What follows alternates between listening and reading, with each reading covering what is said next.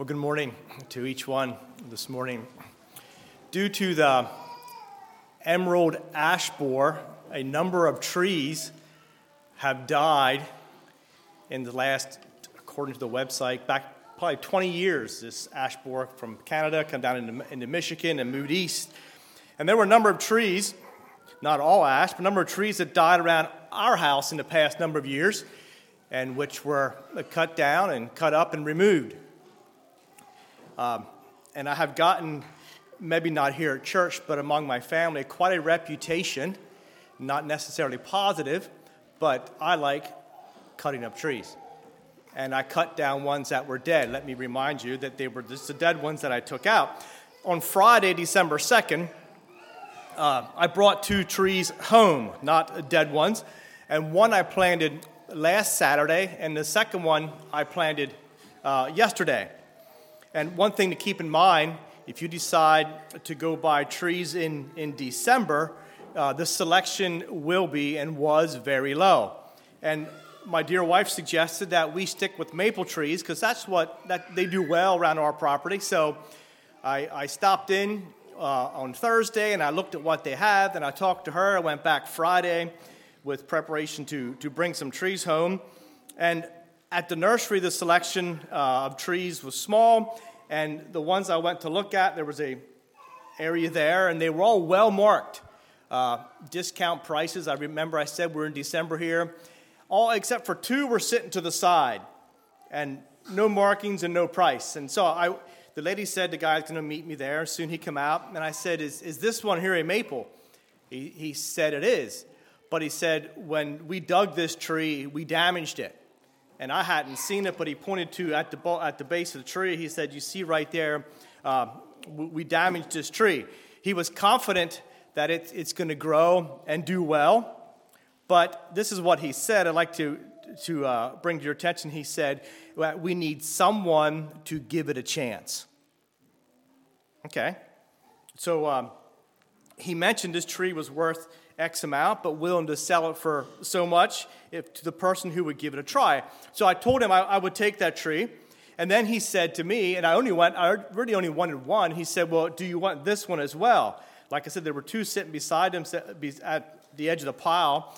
And he said, "This one we damaged as well when we dug." And he showed me a small spot on the bark that was scuffed. And I said, "Okay, sure. I'll take that one as well." He said he needs someone to give that one a chance too, and if not, he would just otherwise he would throw it out. But he was confident that the tree would do fine. And I tell you that story, and when we compare these trees I'm talking about to our spiritual lives, if we think about it, we too can remember the day when we were injured or damaged, so to speak, by the chains of sin, and also worth very little because of our sinful state.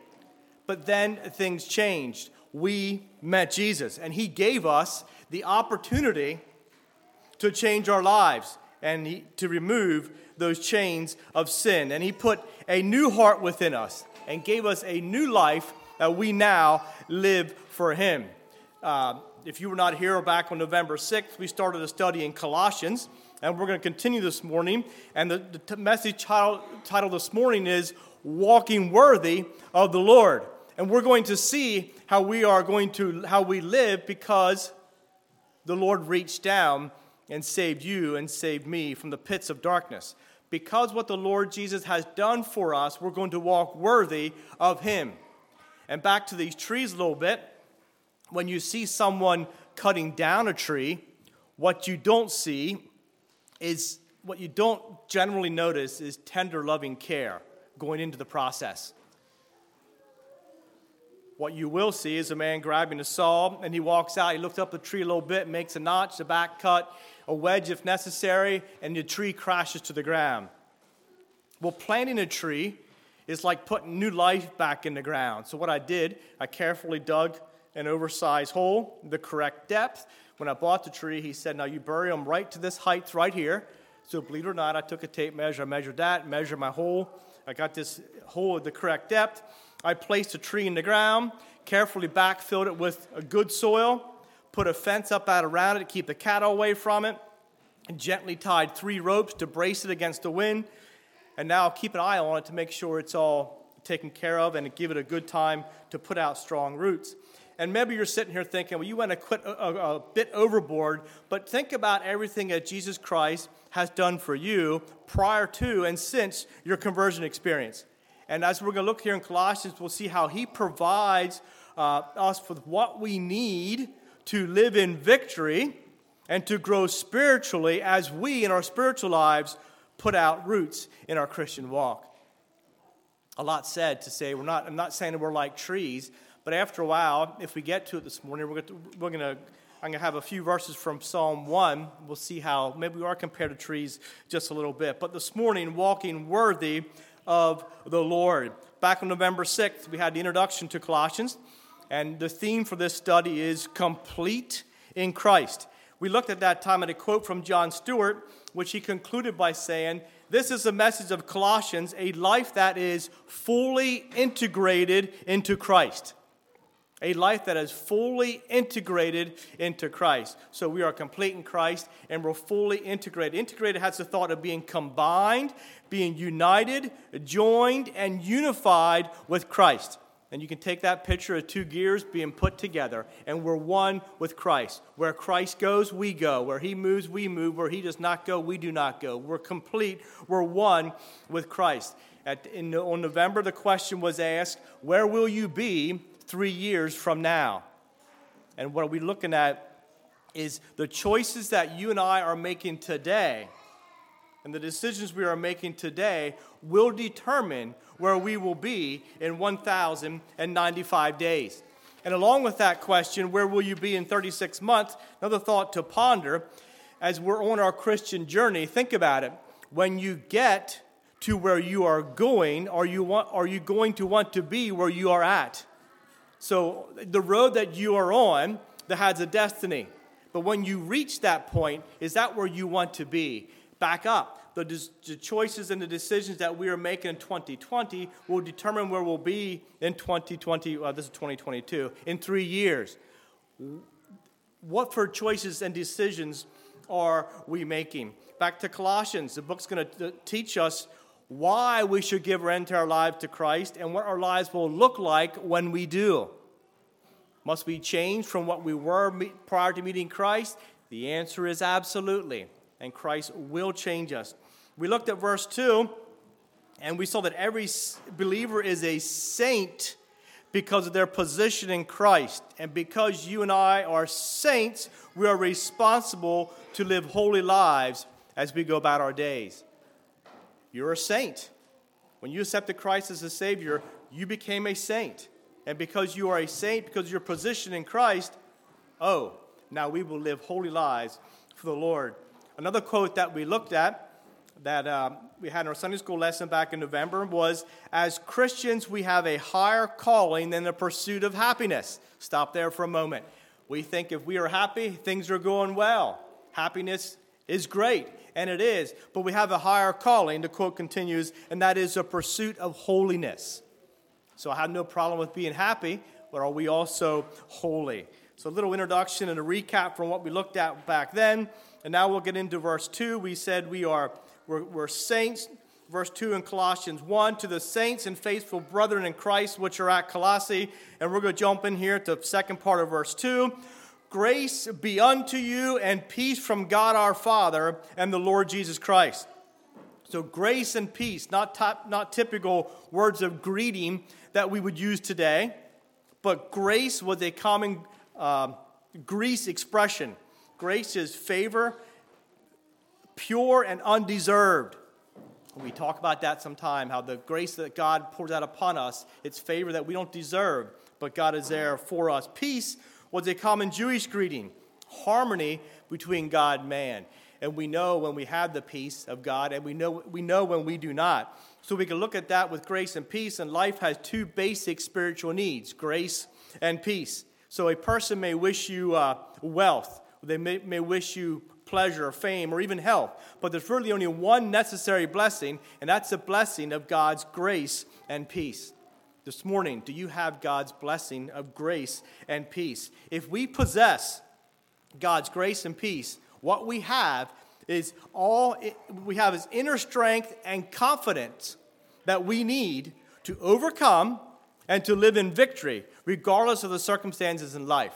And we could talk about that for as well.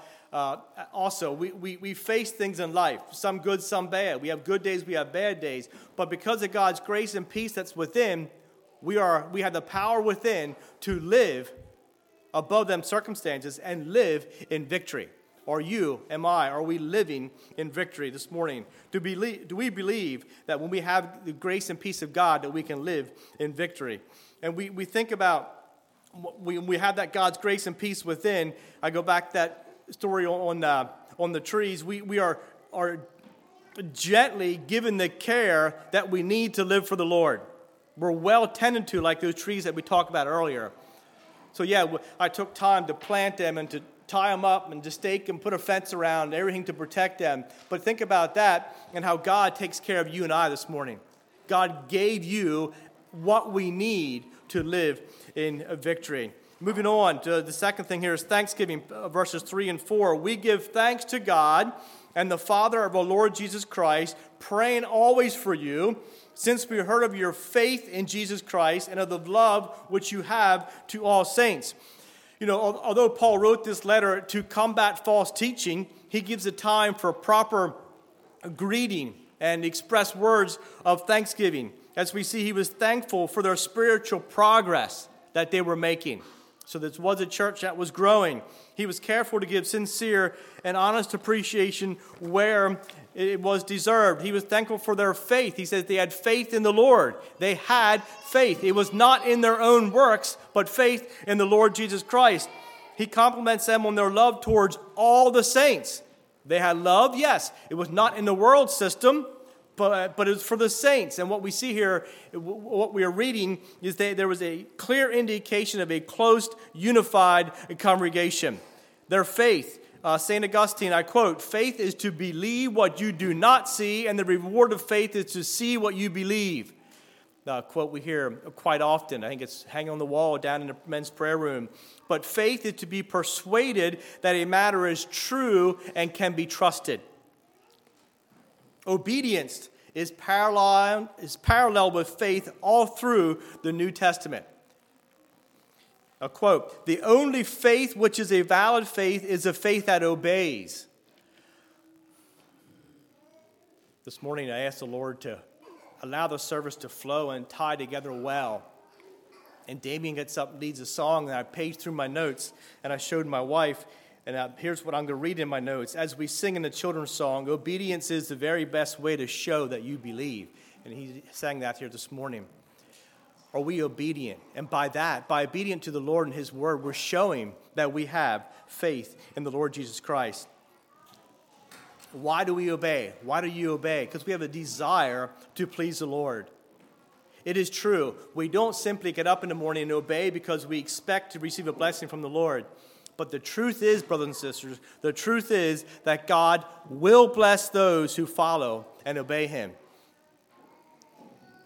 Take time to read through the Old Testament. I read through the Bible this year again, and the Old Testament. And if you read through that, and you're going to find chapter after chapter of punishment that's poured out on the disobedient. And sometimes it's hard to read through, and the punishment is harsh.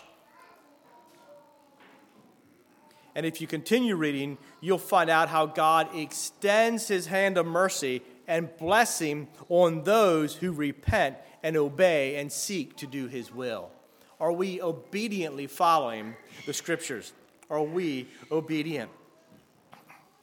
Those who obey God give evidence in their hearts that they believe in God. Faith in Jesus Christ is not simply a mental belief in the existence of Christ.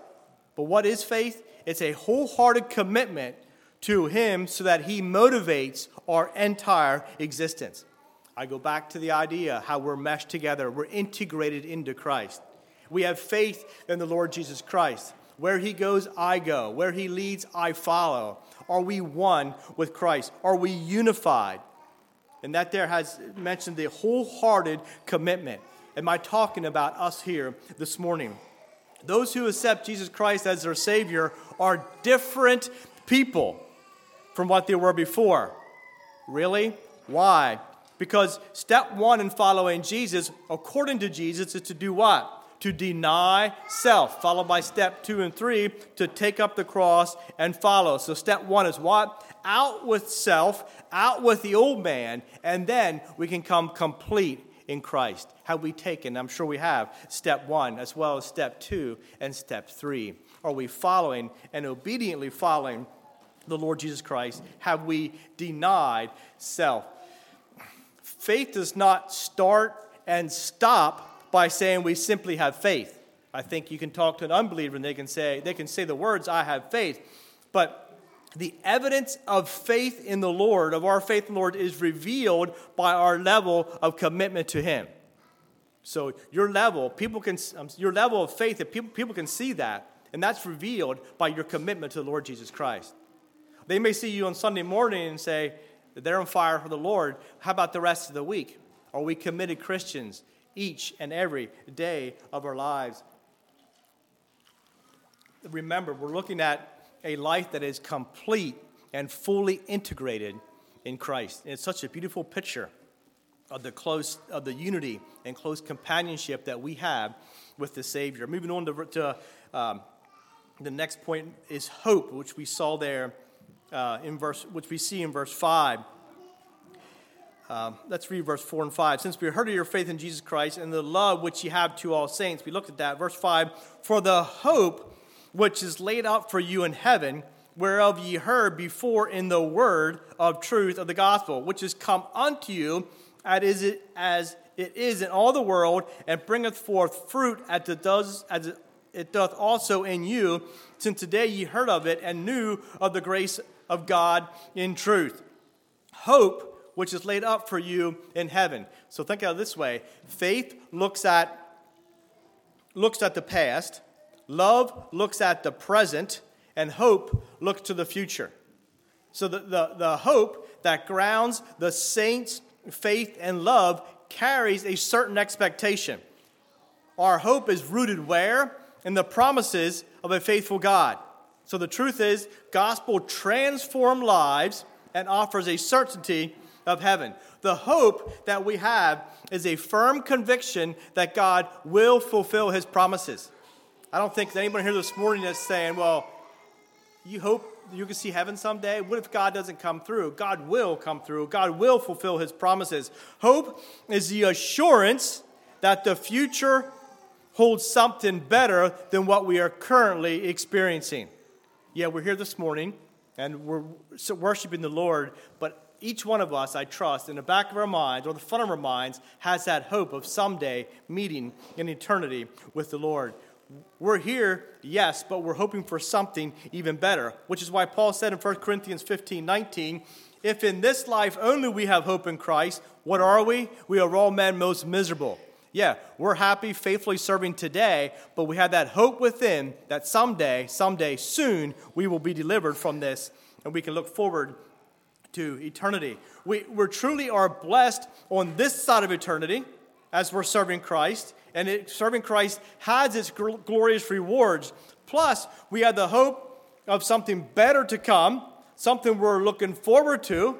We have that inner desire or that glorious expectation of dwelling in eternity with the Lord Jesus Christ. Do you have that hope? Verse 5, for the hope which is laid up for you in heaven. Again, faithfully serve today. At the same time, let's not be too rooted and grounded here because we are someday, soon, going to be leaving. The words laid up in heaven mean an imperishable inheritance is what? Reserved for God and His faithful people. We get that from 1 Peter 1:4.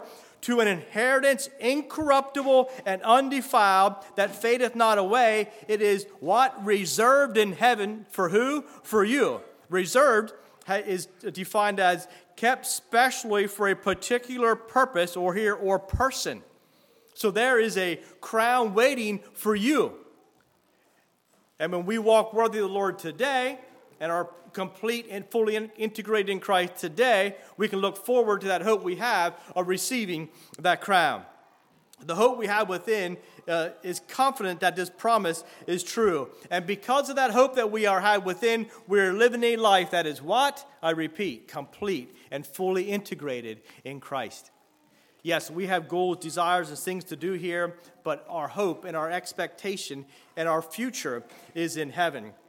Moving on, we see here in verse 5 through 8, the truth of the gospel which came unto us. What do we see? The gospel is bearing fruit throughout all the world. Verse 6, bringeth forth fruit as it does also in you. And can we see the picture here? The picture is the truth of the gospel message is changing lives. So as I mentioned earlier with the trees, remember where we were prior to meeting Christ? We were empty, barren, and searching. But our lives have changed, and now our lives are full, and we are producing fruit and bringing to mind the fruitfulness commanded by God in Genesis 1:28. And God blessed them, speaking of Adam and Eve, and to you and I as well, and said unto them, be fruitful, multiply, replenish the earth. And the verse goes on. Are we bringing forth fruit? Are we letting our light shine, or do we take the gospel in and let it there? Or are we diligent about bringing forth and being fruitful? We see in verse 7, the gospel was shared with the church by a close friend of Paul there and a faithful minister of Christ. He is the one who shared with about the love the church had for other people and about the dangers that were confronting the church here at Colossae. So we get to the end of verse 8. Who also declared unto you your love in the Spirit, Paul writing about Epaphras there, who told Paul about what the church was experiencing. And now we get to verses 9 through 12, and we have a prayer. Paul is praying for the people. Verse 9, for this cause also, since the day we heard of it, do not cease to pray for you and to desire that you might be filled with the knowledge of his will, in all wisdom and spiritual understanding. And verse 10 is where I got the message title, that ye might walk worthy of the Lord, unto all pleasing, being fruitful in every good work, and increasing in the knowledge of God. Strengthened with all might, according to his glorious power, unto all patience and long-suffering with joyfulness, giving thanks unto the Father, which has made us meet to be partakers of the inheritance of the saints in light. Paul's prayer. And take note to the 4 main points we have here. Spiritual wisdom, walking worthily, enduring patiently, and a grateful spirit. Paul said he's not going to stop praying for these people, that they would be filled with spiritual wisdom. And you look at that, and it appears that Paul is a fervent prayer. He says he is constantly praying for them with desire. And there we see the burden that he had. Paul understood that they were being troubled by false teachers. So in light of their current condition, he prayed that he might be filled with what? With the knowledge of God's will. How many times in the past year have you prayed that someone might be filled with the knowledge of God's will? However, I believe that each one here this morning has that desire. Lord, give me more wisdom, that you might be filled with the wisdom and spiritual understanding. So the best way, again, they were facing the false teaching, and the best way to be protected, for you and I to be protected from the errors that we face today, is how? You want to be protected from different things? You wear ear protection when using loud things, and so on and so forth. But how are we protected from the errors that we face today? And the answer is that we need to be saturated with truth. You need to know what is right. If you want to make a meal, what do you need? I know very little about this process, but I think you need food. If you want to sew a dress, what do you need? You need fabric. If you want to build a house, what do you need? You need some building materials. And if you want to be insulated from false theology, you need to know truth. And I don't think there's anyone here this morning that will not be faced with false theology. And how can we combat that? We need to know truth. You need to be filled with spiritual wisdom. The will of God and the wisdom of God are tightly linked with the saturation in the Word of God. So you want God's will and you want God's wisdom. That's a great desire, but you also need to have that desire for God's Word because they're so tightly linked together. You want to know God speaking, you have it laying on your laps. You want to know about how God told us to live, it's in His Word. The will of God and the wisdom of God are tightly linked with the saturation in the Word of God. Brothers and sisters, Sunday morning for 2 hours, we get into the Word of God, but I trust you do each and every day of your life. You want spiritual truth? You want spiritual wisdom? You want to be protected from the errors of today? You hear things time and time again. People come around with subtle ways to say stuff, but it's deceptive. How do you know right from wrong? It's being saturated, immersed, filled with the Word of God. And I mentioned we're going to look at Psalm a little bit. Here we have it, Psalm 1, 1 and 2. Blessed is the man that walketh not. Okay, he is not walking in the counsel of the ungodly. He's not standing in the way of the sinners. He's not sitting in the seat of the scornful. So that's where we see this man is not. If you go back, it said this man is a blessed man. What is he doing? Verse 2.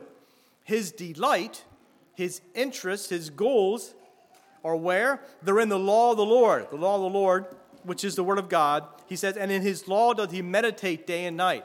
You talk about a man that's saturated in God's Word. He's called a blessed man. He's not going to follow the ways that lead him astray. Instead, he's going to fill himself with truth. And that will protect each one of us, you and I, from the error that we have. That man there is immersed in the Word of God. Brothers and sisters, we need to study. We need to learn if we want to gain understanding. And where can we gain spiritual wisdom? It's gained by studying God's Word. Spiritual understanding is how His children discern His will. And how can we discern His will? By reading His Word and taking time in God's Word. Both wisdom and understanding are gifts of the Spirit. They're spiritual. They don't come from a sensual mind, but from those who have the mind of Christ. Where can we get that? In the Word of God. Are we taking time to learn what God has for us? Are we complete and integrated in Christ? Spiritual knowledge provides insight into God's will. And many times you probably ask the question, what is God's will for me? For this, you come to a crossroad in life. What is God's will?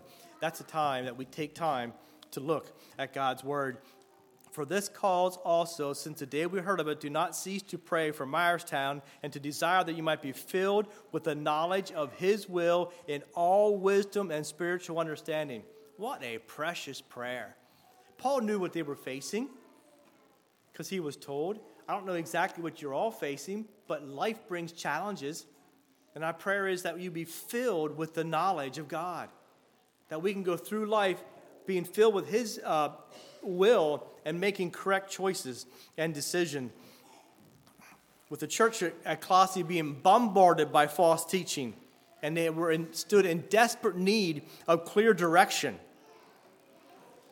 Again, Paul's prayer is precious. Lord, fill these people with your wisdom. James 1:5, if any of you lack wisdom, familiar verse, where do we go? Let him ask of God. What's the result? That giveth to all men liberally and upbraideth not, and it shall be given him. When you spend time on your knees in your prayer time, say, Lord, just give me wisdom for whatever you're facing in the future. James 3:17, but the wisdom that is from above, this is what we're seeking for. Listen, first pure, then it's peaceable, then it's gentle, it's easy to be entreated, it's full of mercy and good fruits, without partiality and without hypocrisy. And the first one we talked about there kind of spells it out all. the wisdom that's from above is first pure. And then, of course, the rest will fall in place. Spiritual wisdom comes from God. I repeat, immerse yourself in His Word, and He will reveal His will for your life. Some things happen by default, but this won't. We need to study and put ourselves in the Word of God, and we'll find out His will for our lives so that we can follow His leading. And we could ask the question, was spiritual wisdom an important asset in Paul's mind? Well, it says he did not cease to pray for these Christians here at Colossae. Just continually praying for them, that they would have practical wisdom and clear direction. Why? So they could apply truth as it's revealed in God's Word, filled with wisdom and spiritual understanding. Let's add this to our prayer list as we pray for our brothers and sisters in the Lord. Lord, that he or she might be filled with wisdom and spiritual understanding. Spiritual wisdom is a great asset as we live our life that is complete and fully integrated in Christ. You read through a section of verses and things jump out at you, and I will admit that verse 10 jumped out pretty high when I read through this. And this is what Paul is telling, praying for the people. The second main point, he said, brothers and sisters, that you might walk worthy of the Lord. We're not going to stop there, but we could pause there for a while and just ponder that. Are we walking worthy of the Lord?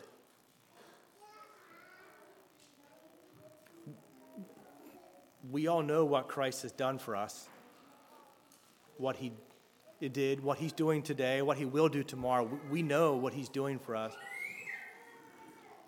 I talked earlier about the trees that were, he said, if no one buys this tree and gives it a chance, I'm going to throw it away. Maybe that's where I was. Then Christ reached down and saved us. And put your experience in there. Where were you at? Where are you at? And I think if we would open it up, everyone could say, Christ brought me from that to this. And I asked that to say, are we walking worthy of what the Lord has done for you and what the Lord has done for me?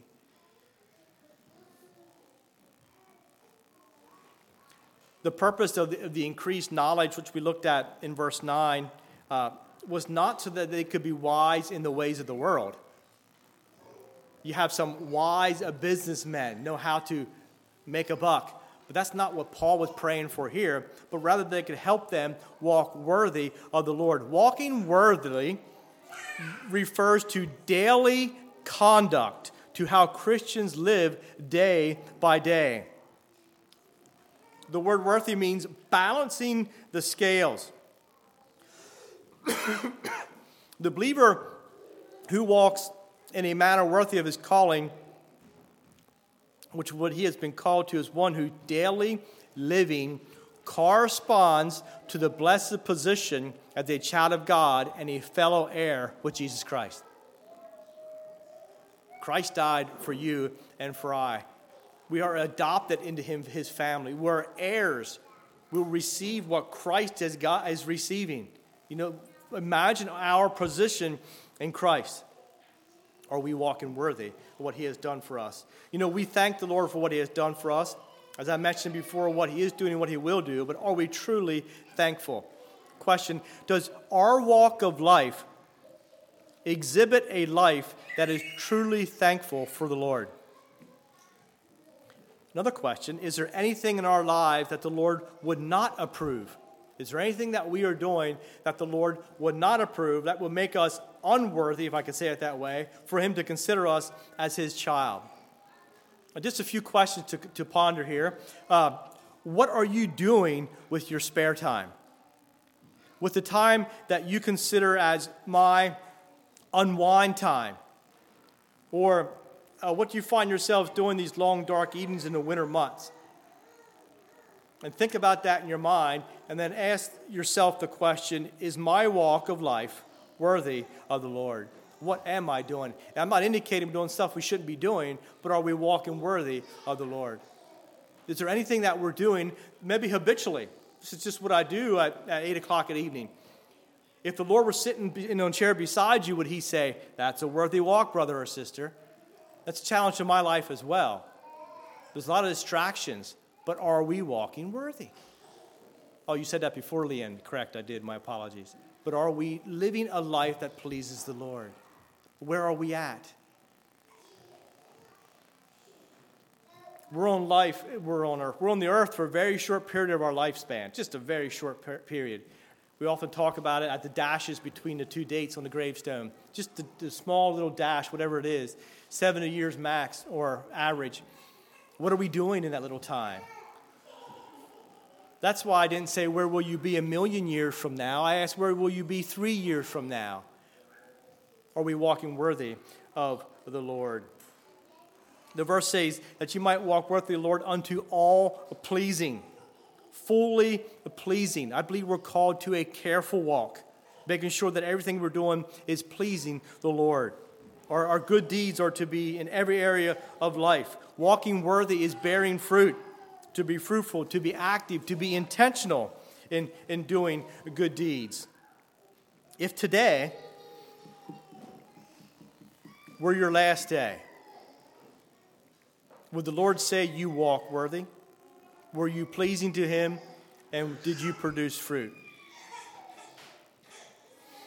Take it to your work for a second. When we're at work, I do believe the Christian, this is their goal, to put in an honest day's work. So we are what? So we're worthy of our wages. And so we don't want to, can I use the word, steal from our employer and take an extended lunch break, but rather we put in an honest day's work so we're worthy of our pay. And then compare that to the question, are we walking worthy of the Lord in every good work? So we will be worthy to spend eternity with the Lord. Honesty, integrity. The better a person knows God and his word, the better they will know how to be fully pleasing to him. And this knowledge, it's been said, a knowledge that becomes second nature, producing confidence by discerning God's will rather than fear. Second nature is a characteristic or habit in someone that appears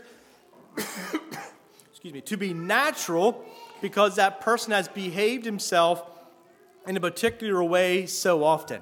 So is our walk with the Lord just so second nature? Yes, we are who we are, but we've been walking faithfully so long, it just becomes habitual. This is just what we do. And the better we know God, the easier it will be to live in holy confidence because we will be naturally following his will.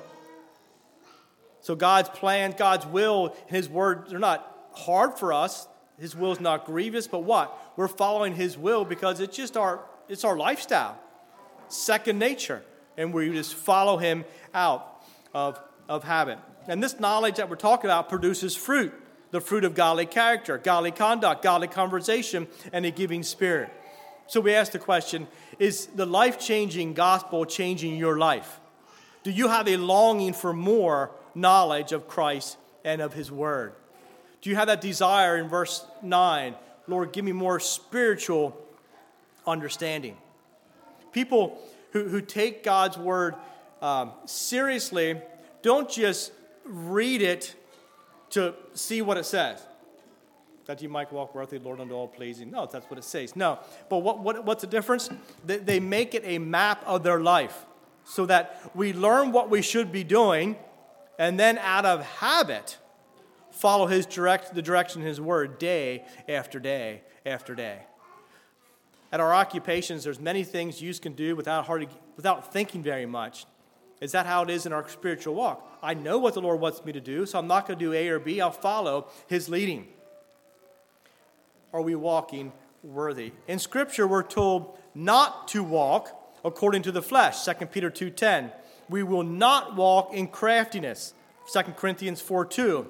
We are not going to walk according to the course of this world. Ephesians 2:2. So how are we going to walk? By faith, 2 Corinthians 5:7, In newness of life, Romans 6:4. In love, Ephesians 5:2. Circumspectly or diligently, Ephesians 5:15. In the light, 1 John 1:7. In truth, 3 John 4, and so on. I'd like to close with, just give me a couple more minutes here. When a believer pleases the Lord constantly, that is their Christian walk. When a believer, when they are bearing fruit consistently, that's their Christian work. When they are in progress, when they progress in knowledge continually, that is their Christian wisdom. When they persevere in stress cheerfully, that is their Christian welfare. When they praise God correctly, that is their Christian worship. So think about our walk with the Lord. Are we in tune with the Lord constantly, consistently, continually, cheerfully, and correctly? Is the Lord pleased with our walk, with our work, with our wisdom, with our welfare, and with our worship? And the third verse of Psalm 1, are we like the person, and he should be like the tree planted by the rivers of water that does what? Is this you, that bringeth forth his fruit in his season. His leaf also shall not wither, and whatsoever he doeth shall prosper. I ask the question, that verse is talking about a person who is walking worthy of the Lord. Is that where you and I are at this morning? Verse 10 again, that you might walk worthy of the Lord unto all pleasing, being fruitful in every good work, and increasing in the knowledge of God. And I trust that's where we are at this morning. As you go out through the doors this morning, may you just keep in mind that we are complete and fully integrated in Christ. We are going right with him. And make that your decision. I'm going to walk worthy of the Lord unto all pleasing. Let's pause for prayer. Lord, we can come before you here today. Just say thank you, God, for your word. And thank you, it's spelled out so clear to us. And thank you how this book of Colossians has shown us how we are, or how should I say, how you want us to live. And I pray, Lord, that we could be living in victory.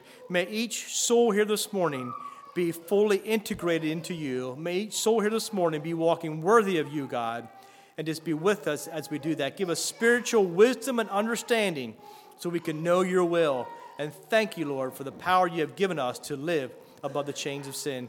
Thank you for all you've done. We love you, Jesus. In the name we pray. Amen. We have a song, please.